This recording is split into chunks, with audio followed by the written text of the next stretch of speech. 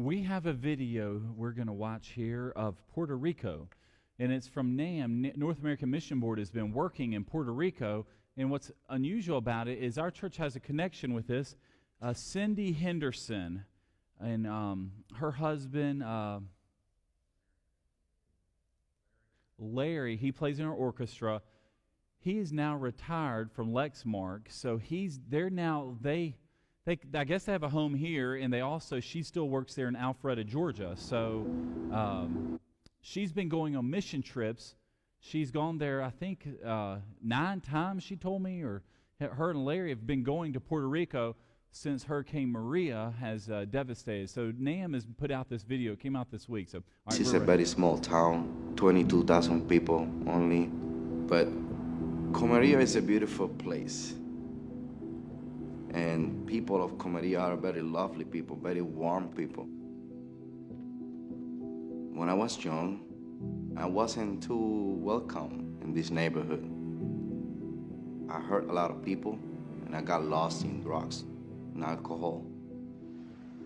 And I come from a good family, so they decide to send me to United States, thinking that new people, new area might help. And that's where I received Jesus Christ. And then after that, I never thought that I was going to come back to Comerío, but I made a few trips to visit my family here, and I started talking to friends, people who I stole from them. They were surprised. And everybody was asking me, what happened to you? You are not the same. They were not seeing me, they were seeing Jesus in me. And I start seeing the neighborhood and the people of my neighborhood, my people, differently from all those time before. I saw that if they just had an experience with Jesus Christ, their life will be changed, their life will be transformed the way my life was transformed. And that's how God started working in my life to, give me the desire to come back to Comerío. And he said, now go and preach from the place that I took y'all from. It was going to be a drastic change in our life. So when I came to Comerío in July 2017, we were not planning to start a church anytime soon, but in summer 2018. But then Maria happened. Maria came, and then everything changed.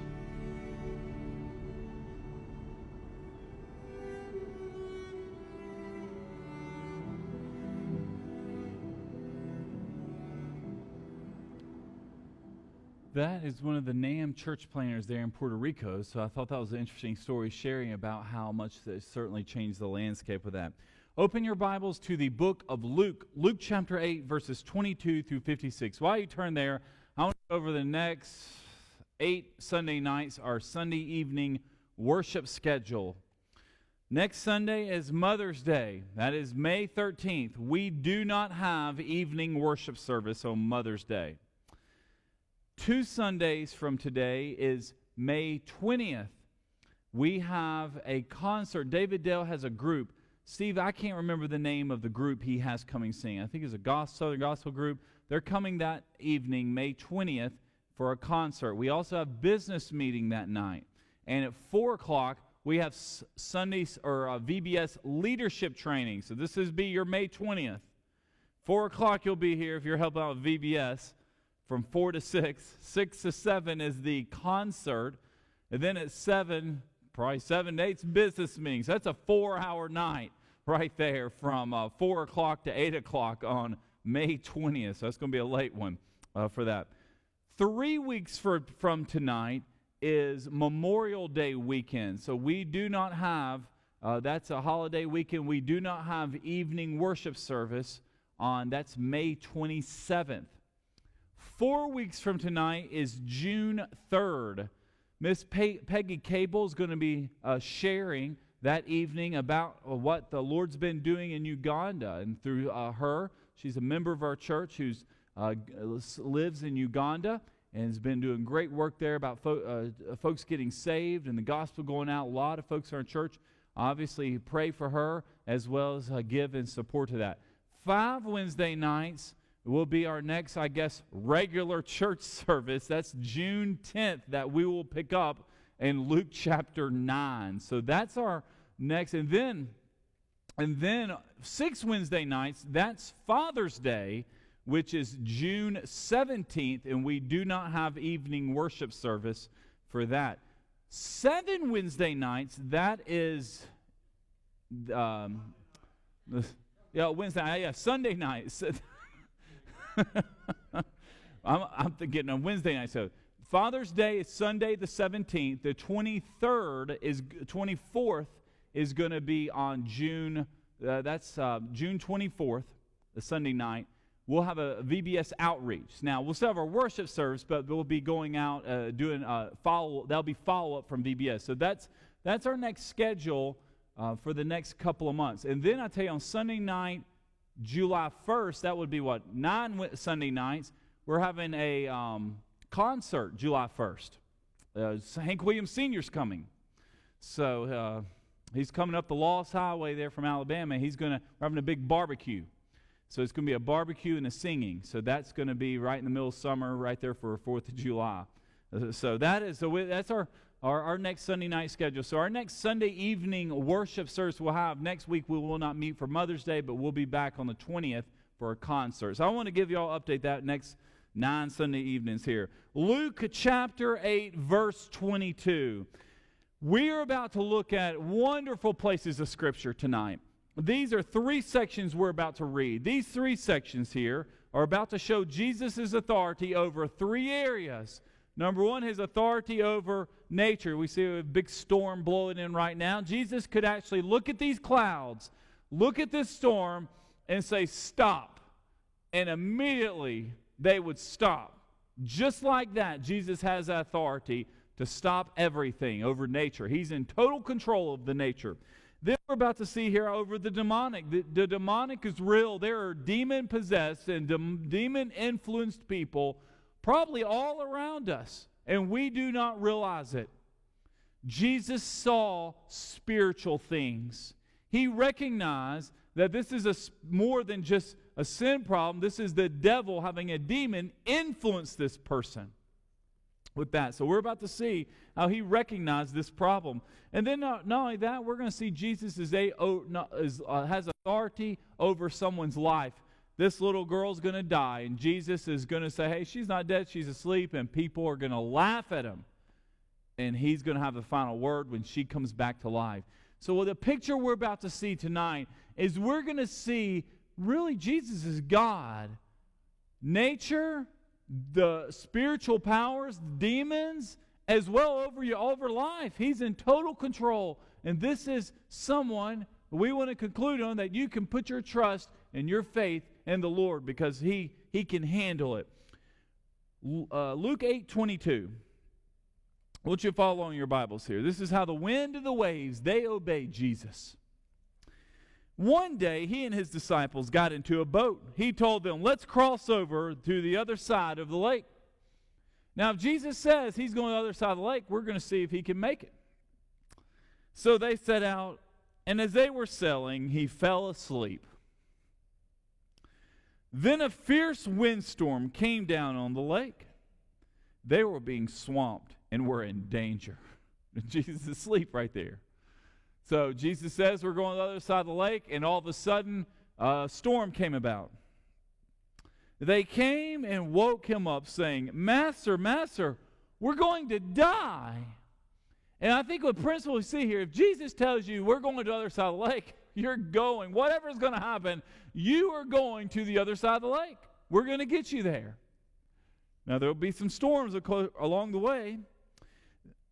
So they just come to him. I think they have forgotten what the words of Jesus.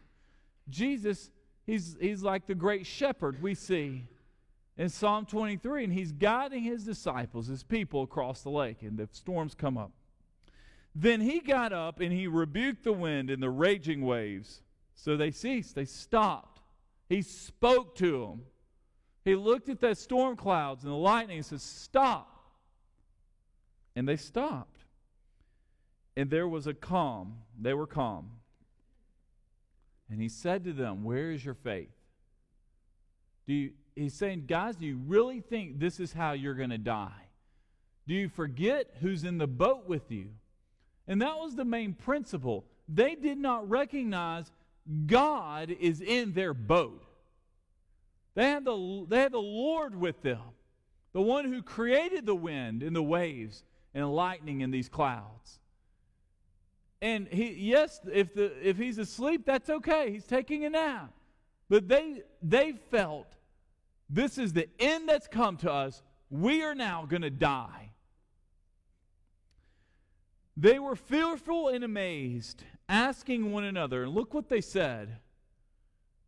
Who then is this? Who is this man? He commands even the winds and the waves, and they obey him. And that question, who is this man, is almost implying they still did not understand he's God. And what we see in this picture is God, Jesus, has authority over nature. He speaks and it obeys. And the biblical principle we see here is just like Jesus has. Now, this is the takeaway. This is an important point. Just as Jesus speaks to nature and the wind and the waves obey him, we as believers, he has spoken to us via his Bible. And it should have the same effect on us as he had on the wind and the waves. If Jesus has spoken to you, and he has spoken to you, he speaks through the word. Just like the wind and the waves obey him, you and I should also be obeying him. Because if he can have this effect on nature, he can also, which is the written word of God, the Bible, is meant to have the same effect on our lives as nature. So what we see here, the takeaway from this is, if nature obeys Jesus, shouldn't you and I? And the answer is yes. This is discipleship. He's asking the disciples, guys, where's your faith? He's asking Broadway, where is your faith? Do you believe I can do it? Do we as a church, would Jesus ask us that same type of question? I want to share something that happened this past week. I don't have the little flyer. We just got out of a meeting. Did anybody have their little VBS flyer? Phyllis, if you don't mind holding that up, you just hold it up. You don't have to look at it. This is a step of faith for our church. Phyllis is holding up the flyer. Okay, everybody look. You put it down now, Phyllis. We got these little flyers made. This past, what happened was our church, our kids go to Wellington Elementary. On Fridays, they have little folders. And I've noticed over the year, they bring home all this extra material. We were getting stuff from Upward Basketball, and some of that was our church that was coming through Porter. They were passing out. Every church was passing out their Easter egg hunt material. I'm thinking, how are these churches all giving this stuff out, yet we aren't receiving this? Well, about a month ago, I called the Fayette County Schools, and I thought, well, I'm going to call the school system and find out, how do you distribute information through the schools? So Broadway needs a little flyer, so we need to pass our stuff out. So I called the schools about a month ago, and there's a bunch of hoops you jump through. That's all it is. It's just bureaucracy. So you have to have a little flyer, and I tell you, Phyllis has this little flyer here. At the bottom, it has this little, you have to put what you want it to say. It says, this material does not represent Fayette County Schools. We don't approve it. And then it has to be free, or they have the scholarships. There's all these things. It has to be available. So we sent it to the superintendent's office, filled out their paperwork, mailed it all in. Their approval person approved it. We found out about 2 weeks ago it got approved. Well, and when you get approved, you can give it out to any of the schools. Well, we had just asked for 8 or 9 schools, little local schools around here. Well, that ended up being, when we called those schools, that was 6,000 students. So those little flyers there, that's going out to, there's 8 or 9 elementary schools around the church here. So we got approval to pass those out. Well, in the office, when we cut them, we have to cut them in two. So that meant if we're passing out about 6,000, we need to print 3,000, come in half.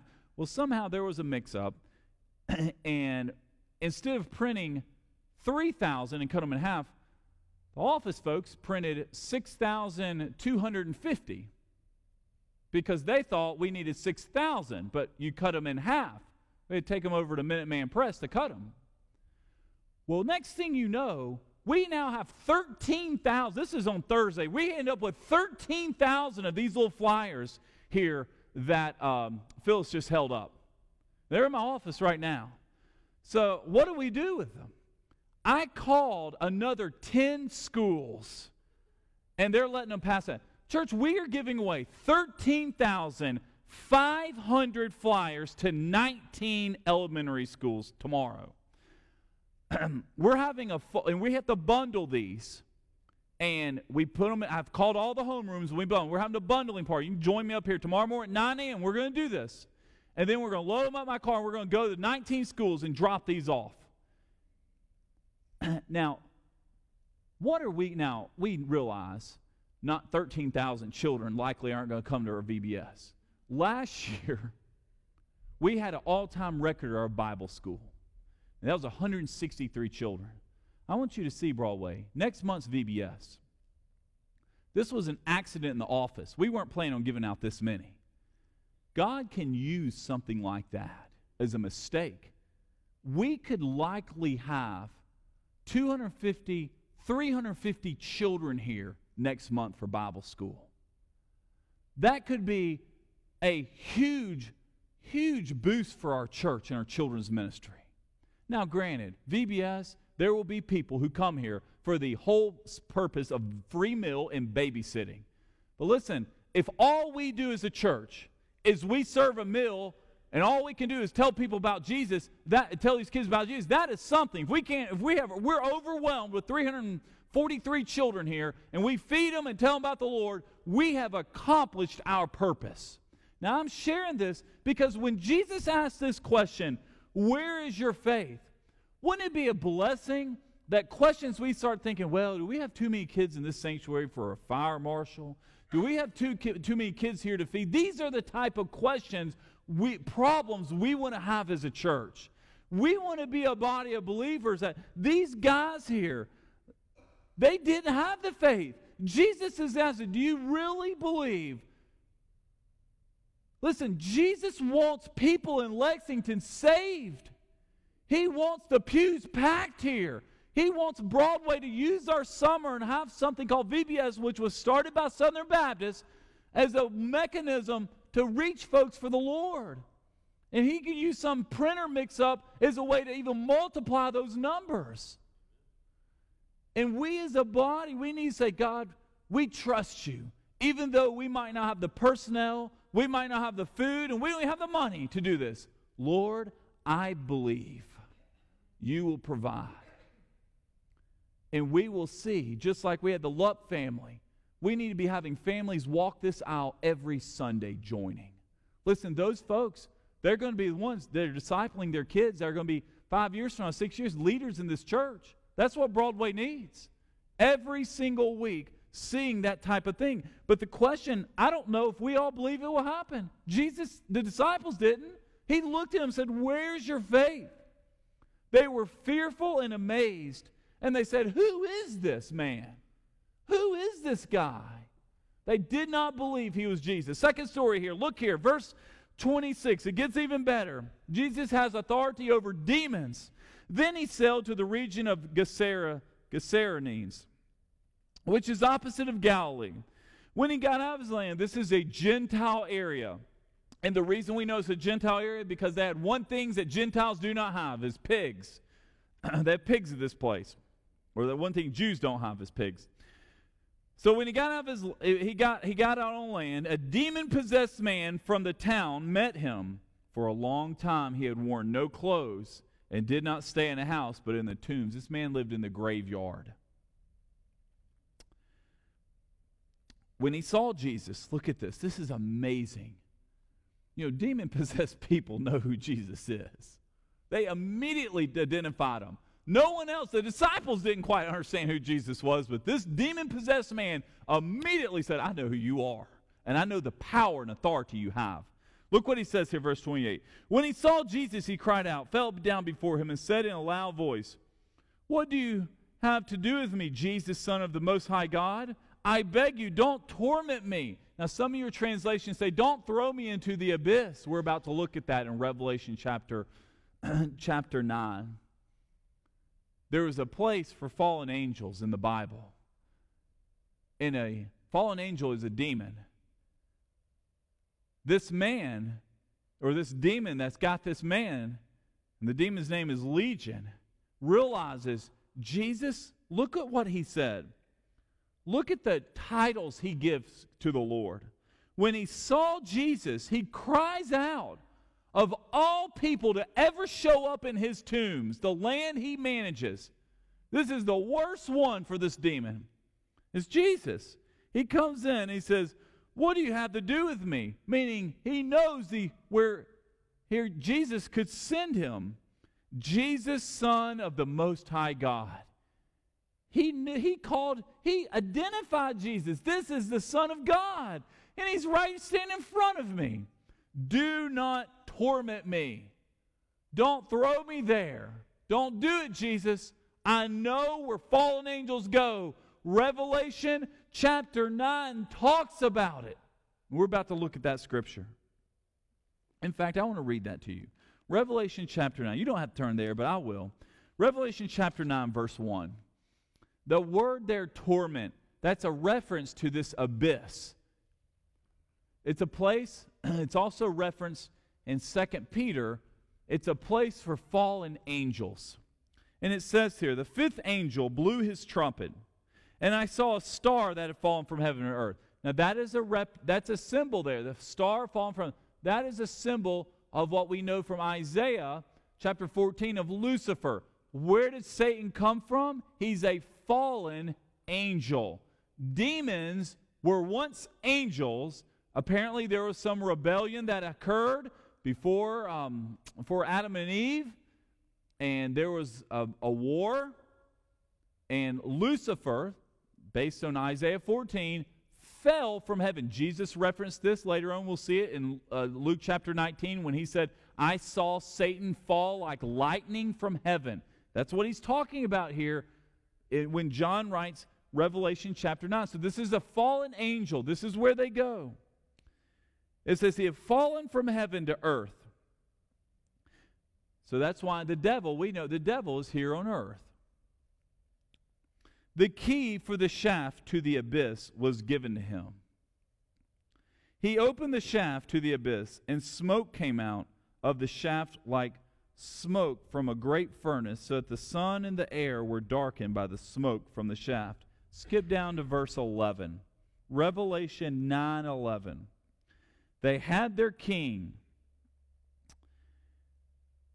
the angel of the abyss, his name, their king, that's a reference to the devil there. The king is the angel of the abyss. His name in Hebrew is Abaddon, and in Greek he has the name Apollyon. The first woe is past. Now this here is a reference. There is a place, abyss, a place in hell for fallen angels. Hell was not created. Remember, hell was never created for people. It was created for fallen angels. God's plan was for no one to ever sin, humanity, and they live forever with the Lord in the Garden of Eden, Adam and Eve. That was supposed to be life. But obviously with fallen angels, it didn't work out. Obviously there, sin entered the world, and here we have an abyss. So that is what, going back to Luke chapter 8, that's what he's talking about here. When we read about Luke 8 here, don't throw me into the abyss, this demon is begging Jesus, whatever you do, I do not want to go to this place. So I want you to follow him. Back in Luke chapter 8, look at verse 29.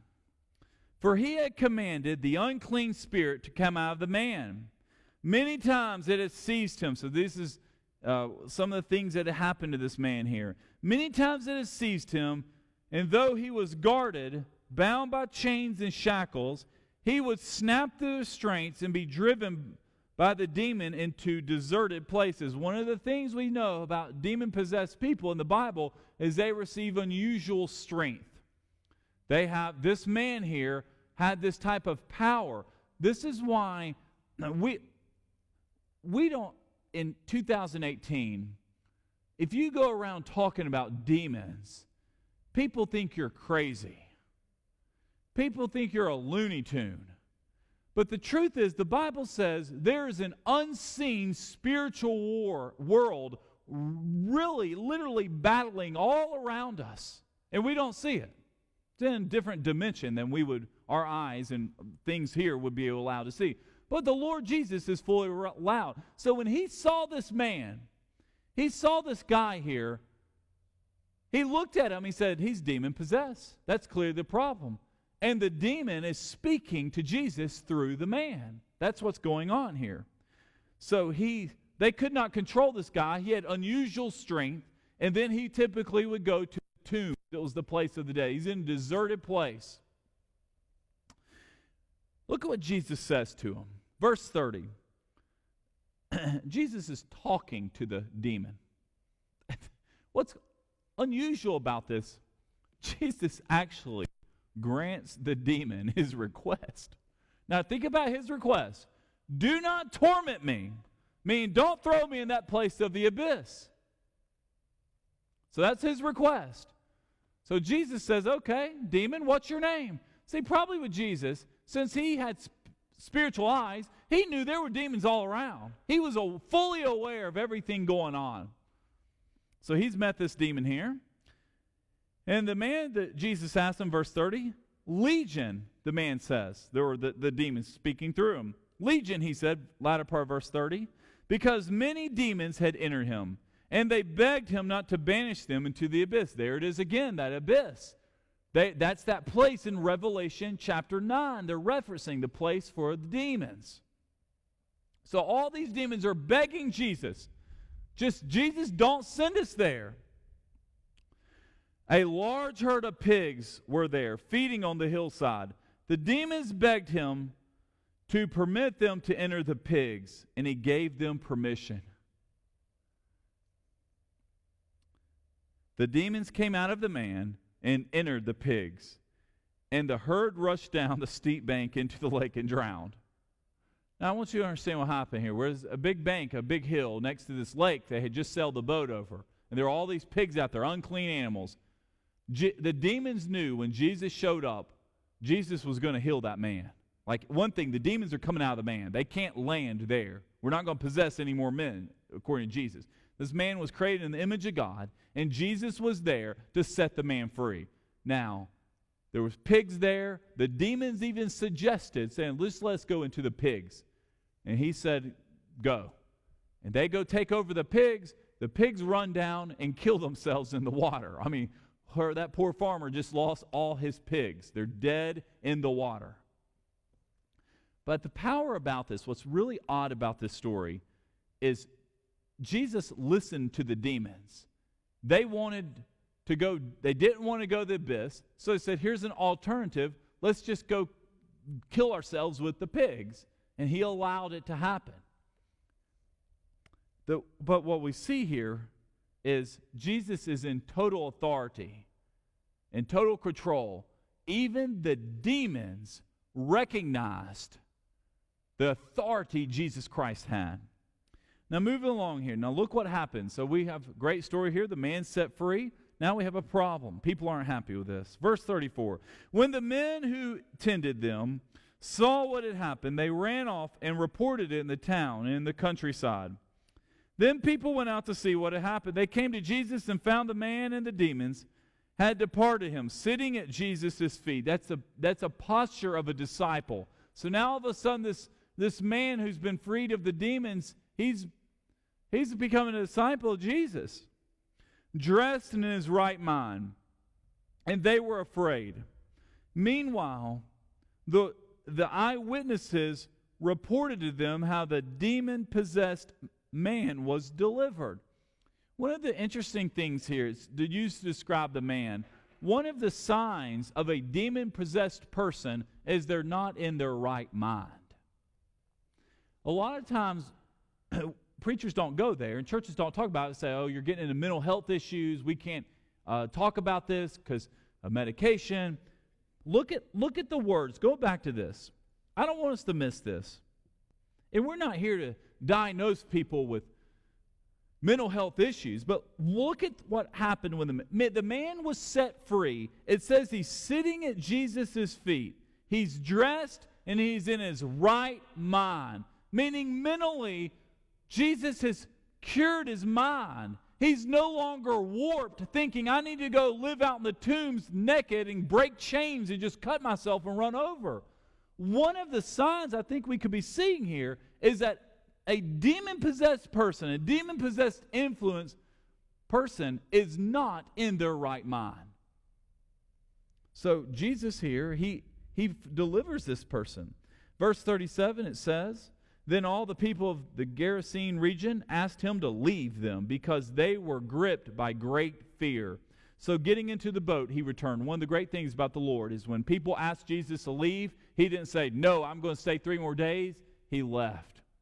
We as believers, if you're witnessing someone and you're inviting someone in church and they just say, no, I'm not interested, not coming to church, I don't want to hear about Jesus. At some point, Jesus even said when he sent out his 72 disciples, you just shake the dust off of your feet. You say, hey, Lord, I've done everything I can. I've told these people, I've been a witness, I've been inviting them to the service, to experience the Lord, and they firmly said no. When Jesus was asked to leave, he left.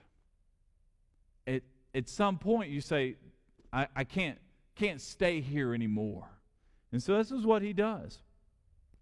The man from whom the demons had departed begged him earnestly to be with them, but he sent him away and said, now look at this. Look how Jesus takes this man and he makes him an evangelist. This new disciple, the new man who's been set free, he wants to become a follower of Jesus Christ. He's saying, Jesus, I'm ready to follow you because I know what you just delivered me from. Verse 39 says, go back to your home and tell all of what God has done for you. Instead of going with Jesus, he says, you go back home and you be a witness. Just like this man who is delivered from demons, we also should have the same mentality. We tell the story of what God has done through us. And I'll tell you too, you should be telling the story of what God's doing through Broadway. You have a story to tell. You have a personal story. This is what God's doing in my life. And not only this is what God's doing in our church. This is how the Lord is working. We're constantly telling that story. It's the gospel story of the Lord. So then Jesus is sending this man to go back, and off he went, proclaiming throughout the town how much Jesus had done for him. Notice how, what's interesting, this demon-free man in verse 38 begged Jesus to go with him. Jesus, let me be a disciple. Let me go with you. And Jesus said, no, you would be more useful in going back home and being a great witness. Listen, if this demon-possessed man who's been set free of this demon named Legion, if he's a witness, surely you can be a witness. Surely you can tell the story of what God has done among folks in your life, your family, your friends, obviously church. Last story here. Look here, verse 40. Not only does Jesus have authority over demons, here we're going to see Jesus has authority over life, over the death. This is a great Bible story. This is a man. There's going to be a man named Jairus. Jairus is a ruler of a synagogue, and Jairus has a 12-year-old daughter who's going to die.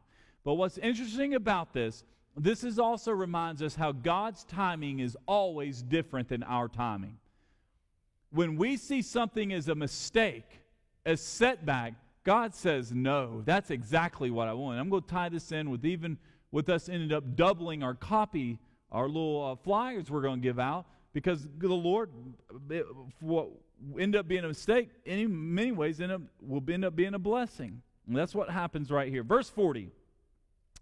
When Jesus returned, so he's back now probably at Capernaum, the crowd welcomed him, for they were all expecting him. So there was an expectation as Jesus is going to do something. Jesus shows up. We're excited about what's going to happen. Just then, a man named Jairus came.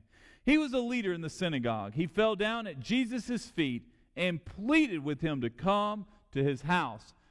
Jairus is begging Jesus to come visit him because he had an only daughter about 12 years old and she was dying.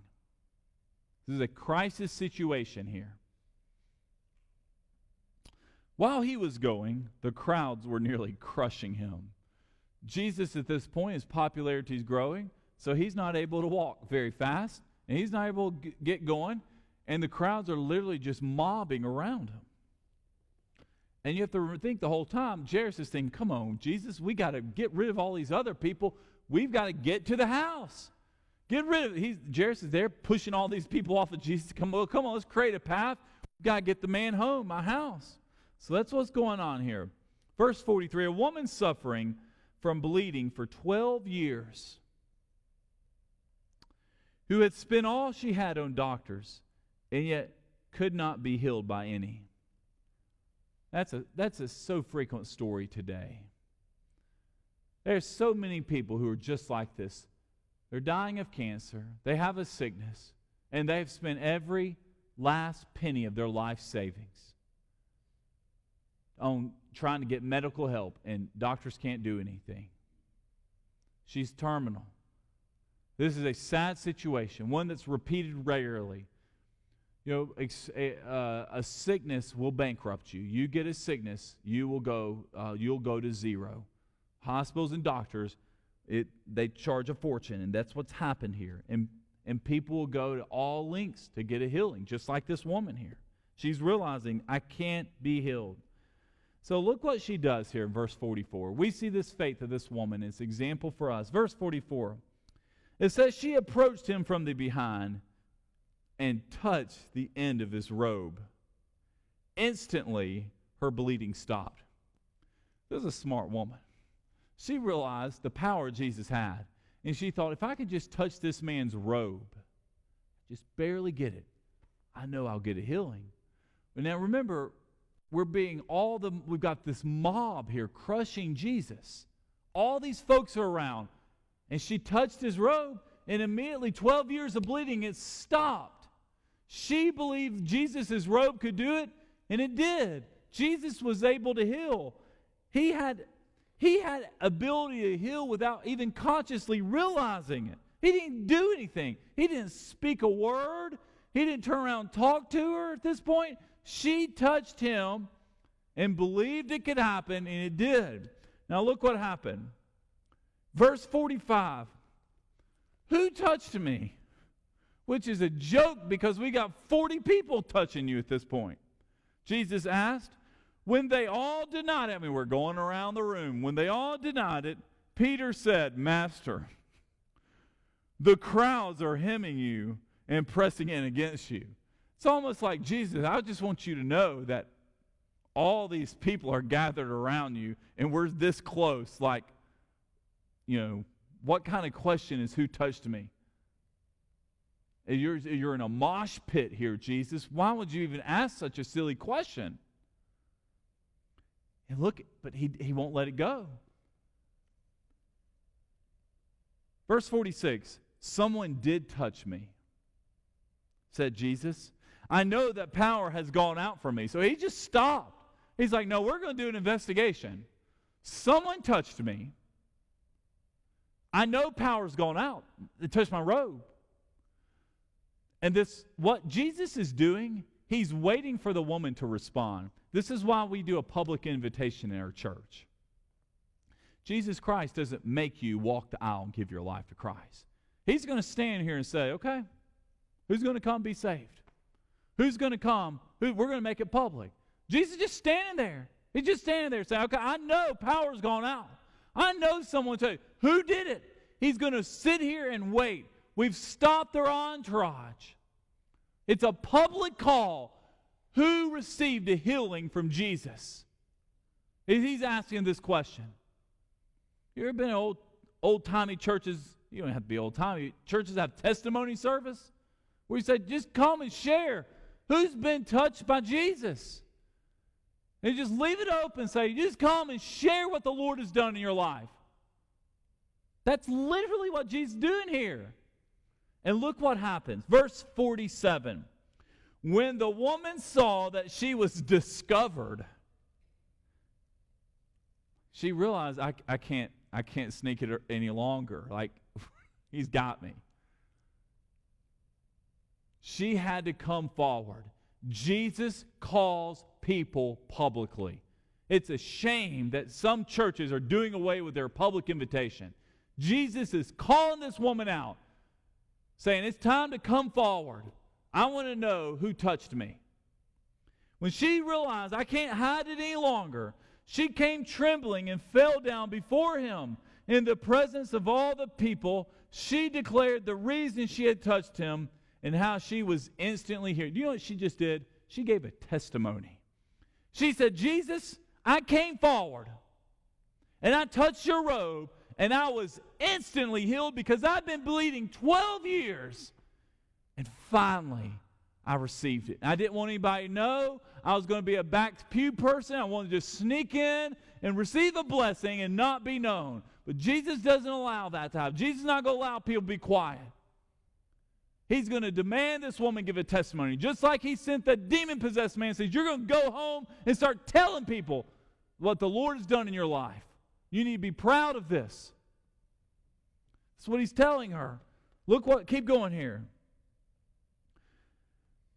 Jesus said, daughter, he said to her, your faith has saved you. Do you know what he just said? He said, ma'am, you're not just healed, you're now saved. Because you believed that I could heal if you touched my robe, and it happened. This woman didn't just get healed, she also received salvation. Her faith has saved this lady who's been bleeding 12 years. Go in peace. So we sent her away. Public altar call, we had testimony time, we made it known about who this woman was. Now, meanwhile, we have another crisis going on. Remember, we weren't even going to this woman. She was an extra. We're headed to Jairus' house. While he was still speaking, someone came from the synagogue leader's house and said, Jairus, your daughter is dead. Don't bother the teacher anymore. She died. Just let Jesus go. He can go about his own way. When Jesus heard it, he answered him, don't be afraid, only believe and she will be saved.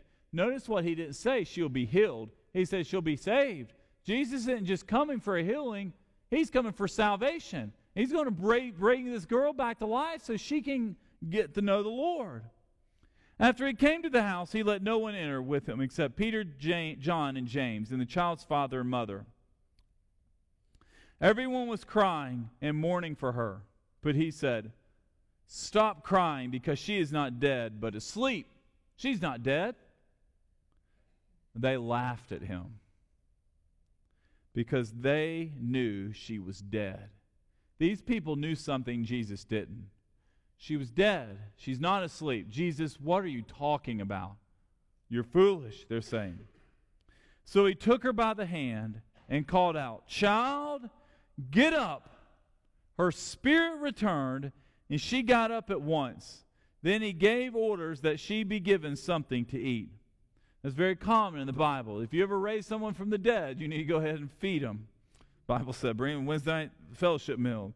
Her parents were astounded, but he instructed them to tell no one what had happened. Probably word did get out, but Jesus was one of those guys, when he did a miracle, and he did a healing, and he raised people from the dead, he didn't put it on Instagram and Facebook. He lived a low profile. He didn't want the world to know because he realized I've still got 2 more years worth of ministry before I go to the cross. What's powerful about this story here is Jesus told the messenger and all the people there, don't be afraid, only believe and she will be saved. This girl didn't just get healed, church, she got saved. Jesus saved this girl. Jairus believed what Jesus could do. Jairus was a Jewish person, a member of the synagogue. He had the power here to not just heal people. Church, he has the authority over life, including your life and my life. Jesus is the author of life. Her spirit returned. She was dead, and now she's alive again. Some of you tonight, you might not be physically dead, but you are spiritually dead. Spiritually dead. Or if you're saved, you might not be spiritually dead, you're spiritually dry. You're just dry. And you need life back in you. And Jesus is saying to Jairus, to this woman who had been bleeding 12 years, and this little girl who is dead, if you believe, I offer it. Well, what do we see in this passage here, Luke chapter 8? Church, this is it. The wind of the waves, nature. If nature obeys Jesus, so should we. The demons, Jesus recognizes there are spiritual problems. Listen, when you're on fire for Jesus, when Broadway's doing ministry and missions and wanting the gospel to go out, there will be adversarial attacks, demonic attacks. He stops it. Distractions, I think, is the most common way the Satan attacks today. And not only that, we saw this woman here who we thought was just a distraction, slowing Jesus down, who was a mistake. But actually, it was Jesus' great plan that he wanted to heal this woman and raise this little girl from the dead. And he saved them both. So something like we saw with our printer messing up, and something we ended up going from 8 schools to 19 schools unexpectedly, maybe it was God's plan the whole way. He uses a mistake for his glory. Just in your life, when you think things didn't go right, something happened. No, God is working. We see that Jesus is saying here, her spirit returned. Tonight, if you are spiritually dead or spiritually dry, the Lord is speaking to you. In many ways, we need to respond like this lady who touched the edge of his robe. And he's calling out, well, who touched me? I want to hear it. I'm waiting for a testimony. This woman did not want to speak up, and Jesus made her. He expects us as believers for Jesus Christ, born-again believers, that we should be bold in our faith. God, I pray that this invitation we're about to have, I pray you give us a boldness for our faith, like the woman who touched the end of her robe. When he's just calling, who touched me? I know power's gone out from me. Lord, I pray we're like this woman. We realize we can't keep hiding any longer. We need to have a bold witness. Lord, I pray that as we see things that look like a mistake in our lives, that, Lord, they weren't mistakes at all. It was your plan and your purpose the whole way. God, I thank you for what you're doing in our church. I just pray the gospel goes out, that we are a Bible-centered, Christ-centered church, just like this morning, that every opportunity, whether it's at Mary Todd Elementary School or it's here at Broadway or it's at Lafayette High School, Lord, we are advancing the gospel. Lord, I pray for what you're doing. I pray for this week. I pray that you just put people in our life that we can invite to Broadway and share the gospel. Lord, we give you this invitation. We pray that if someone here needs to respond, we make it public. In Jesus' name we pray. Amen. Steve's going to lead us in a song. We close every service with a worship song. I'll be standing down front. Let's stand together. Hymn number 14, you respond. 413, Turn Your Eyes Upon Jesus. Hymn number 413. Oh, soul, are you weary and troubled? No light in the darkness you'll see. There is light for a look at the Savior, and life more abundant and free. Turn your eyes upon Jesus. Look full in his wonderful face, and the things of earth will grow strangely dim in the light of his glory and grace. Through death into life everlasting, he passed and we follow him there. Over us sin no more hath dominion, for more than conquerors we are. Turn your eyes upon Jesus. Look full in his wonderful face, and the things of earth will grow strangely dim in the light of his glory and grace. Thank you, Steve. Thank you so much. This coming week, we have several things. I had a ton of announcements this morning, but Wednesday night, I do want to invite you. We're studying the crucifixion. We will be right here at 6:30, so bring your Bible. A great time of studying the Scriptures. We have a dinner at 5:30, so you certainly come join us for that. Also, I wanted to run on, ladies, we have an event on Saturday. Shirley Mitchell, she's I guess a local, has anybody heard her speak before? She's a local speaker, so good, a couple people had. A local women's ministry speaker as well as an author. She'll be here Saturday morning at 11 o'clock. So that's our spring women's brunch. So you can sign up in the bulletin, or you can sign up online. It just lets us know about how many folks to cook for. So those are some things. Remember, next Sunday is Mother's Day, so we do not have evening worship on Mother's Day. So it's an opportunity for you to spend time with your mother. So I'm going to ask Steve. He'll close this song. We are one in the bond of love. We are one in the bond of love. We are one in the bond of love. We have joined our spirits with the Spirit of God. We are one in the bond of love. Thank you. Good night.